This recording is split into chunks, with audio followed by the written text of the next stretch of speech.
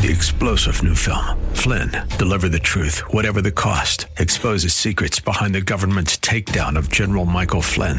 Flynn knew what the intel world had been up to. He ordered the first audit of the use of contractors. This set off alarm bells. He told the truth. He was the most dangerous person for Donald Trump to hire. They had to get rid of Flynn.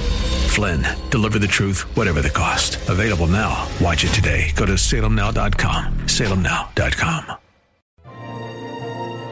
Now it's time to think and discern. This is Bob Burney Live.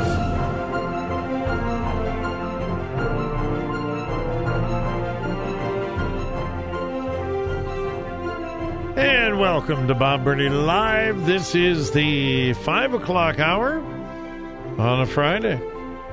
Means in about 54 minutes, we're going to wrap this up, go home, and begin the weekend. My telephone number is 877-BOB-LIVE, 877-262-5483. On Fridays, we open the phones wide open to you. And we've got Erica in Hilliard, Ohio, on the line. Erica, welcome. You're on Bob Burney Live. Thank you for calling. Oh, thank you so much for having me on. Certainly. What's on your mind? Well, I have to say, a few weeks ago, I put a pro-life sticker on my car. It had been hanging up in my room for probably years with a thumbtack because somebody sent it to me for free. So I just decided, basically with a Supreme Court decision, I'm going to put this bumper sticker on my car. And I just feel like I'm getting like a lot of hostile attitudes from motorists. Like people will come right up on my bumper, big trucks. I'm like, this can't be a coincidence. So, normal people would just take off the sticker, and I'm a contrarian, so I'm keeping it on. I don't like it, but I feel like maybe I'm doing some good. Can I ask what it says? Well, it says it has a picture of a baby in utero. Uh-huh. It's in Personhood, Ohio, protecting every child statewide. So I don't even know if this organization is still active, but I saved that sticker because I thought, well, they sent it to me for free. Maybe I didn't donate, but I'm going to save the sticker. And I thought, I'm just going to put it on my car now. I put it on my back window, not the bumper, actually, but it's like people are just, I can't explain it other than. Well, one thing is for certain. The left is angry, vicious, vengeful, and the left can be violent. If you listen to the mainstream media, it's the right-wing, white nationalists, white separatists, and there are some of those whack jobs out there, but most of the violence is coming from the left. There have been over 100 attacks of one kind or another on either pro-life churches or pregnancy centers across the country. Over 100. And Erica, the FBI has not arrested one single person in any of those attacks yet. Not one. Not a single one. But if a Planned Parenthood facility is attacked, and they shouldn't be, I don't approve of that, but if a Planned Parenthood facility is attacked, there are immediate arrests and prosecution, but not if it's pro-life. Yes, I knew that I'm going into the belly of the beast. As I said, I'm a contrarian. It's like I want to get along with people. I want people to like me, but if you're acting this way toward me, I must be doing something right. I must be tweaking his nose or pulling his tail or something. Yeah. All right. Well, good for you, Erica. Thanks for calling and sharing that. Take care. God bless you. Have a great weekend. Thank you. You too. Bye. I've never been one for bumper stickers. And it goes back to when Joy and I first got married. Now, let's see. In our 52, almost 53 years of marriage, we have had 1, 2, 2. Let me think. I'm a car guy, so this should come easily. 1, 2, 2, 2, 2, 2. I think in 52 years of marriage, we have had 2 brand new cars. I think. We've had a couple almost new cars, but I think so. Anyway, our very first one was right after we got married. Probably shouldn't have bought it, but it was a cool kind of import thing, and it was sporty, and it was just it was a really cool car, and it was brand new. And we went down to not Kings Island, Six Flags in Atlanta. Joy and I were in college in Greenville at the time. I think we were still in Greenville. Anyway, we went to Six Flags with Joy's cousin, and when we came out, there was a bumper sticker on the bumper of our brand new car. And I flipped out because those things are hard to get off. If you put it on the paint, oh my goodness, sometimes they don't come off. So I've just never been into bumper stickers because I had such a bad taste in my mouth for what it did to the car. However, if you see our main car, we have Joy's car, and then we have mine. Mine is a unique car. It's a Canardly. It's a 2000. What is it? 2004 Canardly. You know what that is? Well, it's a unique brand of autos. Canardly Run. Well, anyway, it does run, and I'm thankful.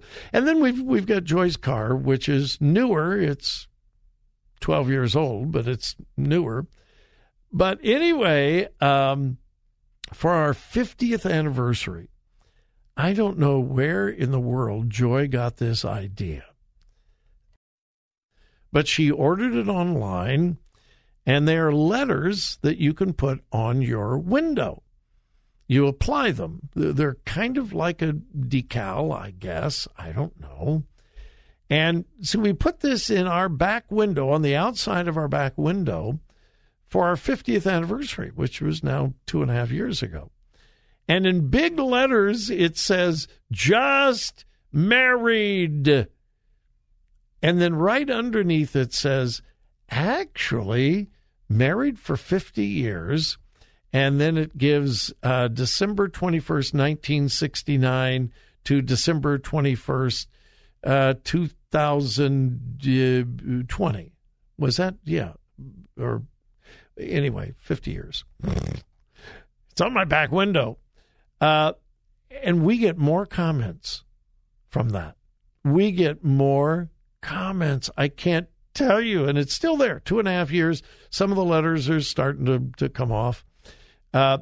We went to a drive-thru to get some donuts at one of the donut shops around, and we pull up to the window, and the girl she looks back and she says, "Wow, congratulations! Oh, you're newlyweds!" And one of us said, "Read all of it." And the actually married 50 years is in much, much smaller print. She goes, "Oh, well, even more congratulations." Just the other night, I was walking out, I don't know, the pet store, restaurant, or whatever, and a guy stops me in the middle of the parking lot, and he points and he says, "Is that your car over there?" I said, "Yeah." He says, "Congratulations. Good for you." And I'm not going to get into my encounters with a couple of police officers. I'm not going to go there. Anyway, I'll just say this. I have been very thankful for those letters in our back window, at least twice. So anyway, I have no idea why I told you that story. I have no clue, except it's not a bumper sticker. It's on the back window. Just married. So now you know if you see us around town, it's the only car I've ever seen, and I don't know where Joy got the idea, but it was wonderful. My wife is so creative. I am not. Do you want to know who the creative person is in our marriage? It ain't me, folks. It ain't me. All right. Break. We'll come back. San Francisco homelessness.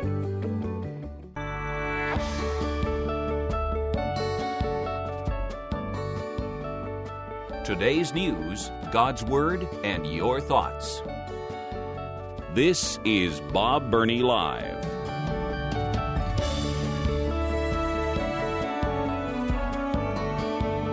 Hey, by the way, I usually say this at the end of the program, but occasionally either I forget or I don't use my time very wisely and I don't have time to say it. So let me just say it now. It's Friday. The weekend is coming up. Be in a good Bible-believing church this Sunday. And unless you are physically unable to be there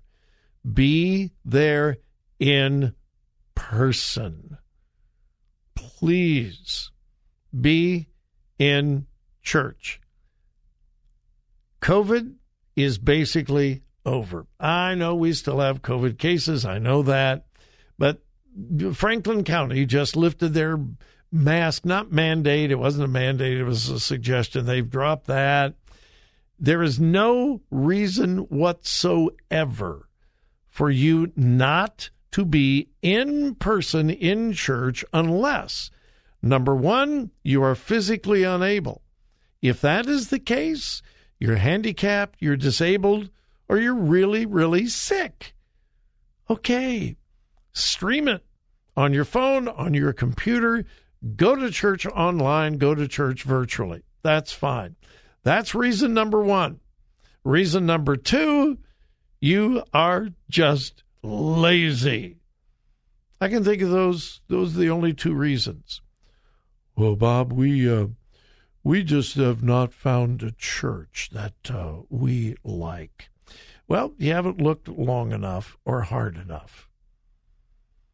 And if you're looking for the perfect church, don't go there when you find it because you will destroy it.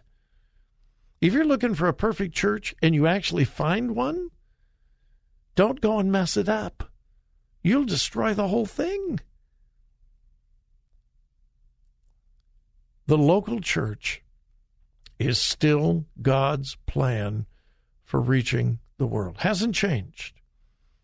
It has not changed for 2,000 years. Be there in person, interact, fellowship with others, join in worship. And by the way, obviously you go to a church that is doctrinally sound, a church that believes the Bible is the inspired, infallible, inerrant Word of God. But also, go to a church where worship is not a performance, it is participation. I have no problem with praise teams. I have no problem with praise bands. I have no problem with that at all. These were unheard of 20 years ago. Unheard of. It's a new phenomenon. Fine, that's okay. As long as the people on the stage, the platform, or whatever you call it, are not performing. If they are performing and not encouraging you to worship, if they are not leading you, the congregation, in worship, just head out the door and go find another church where worship is corporate. It is participation. It is not performance. Who cares whether they have lights and smoke? That is irrelevant.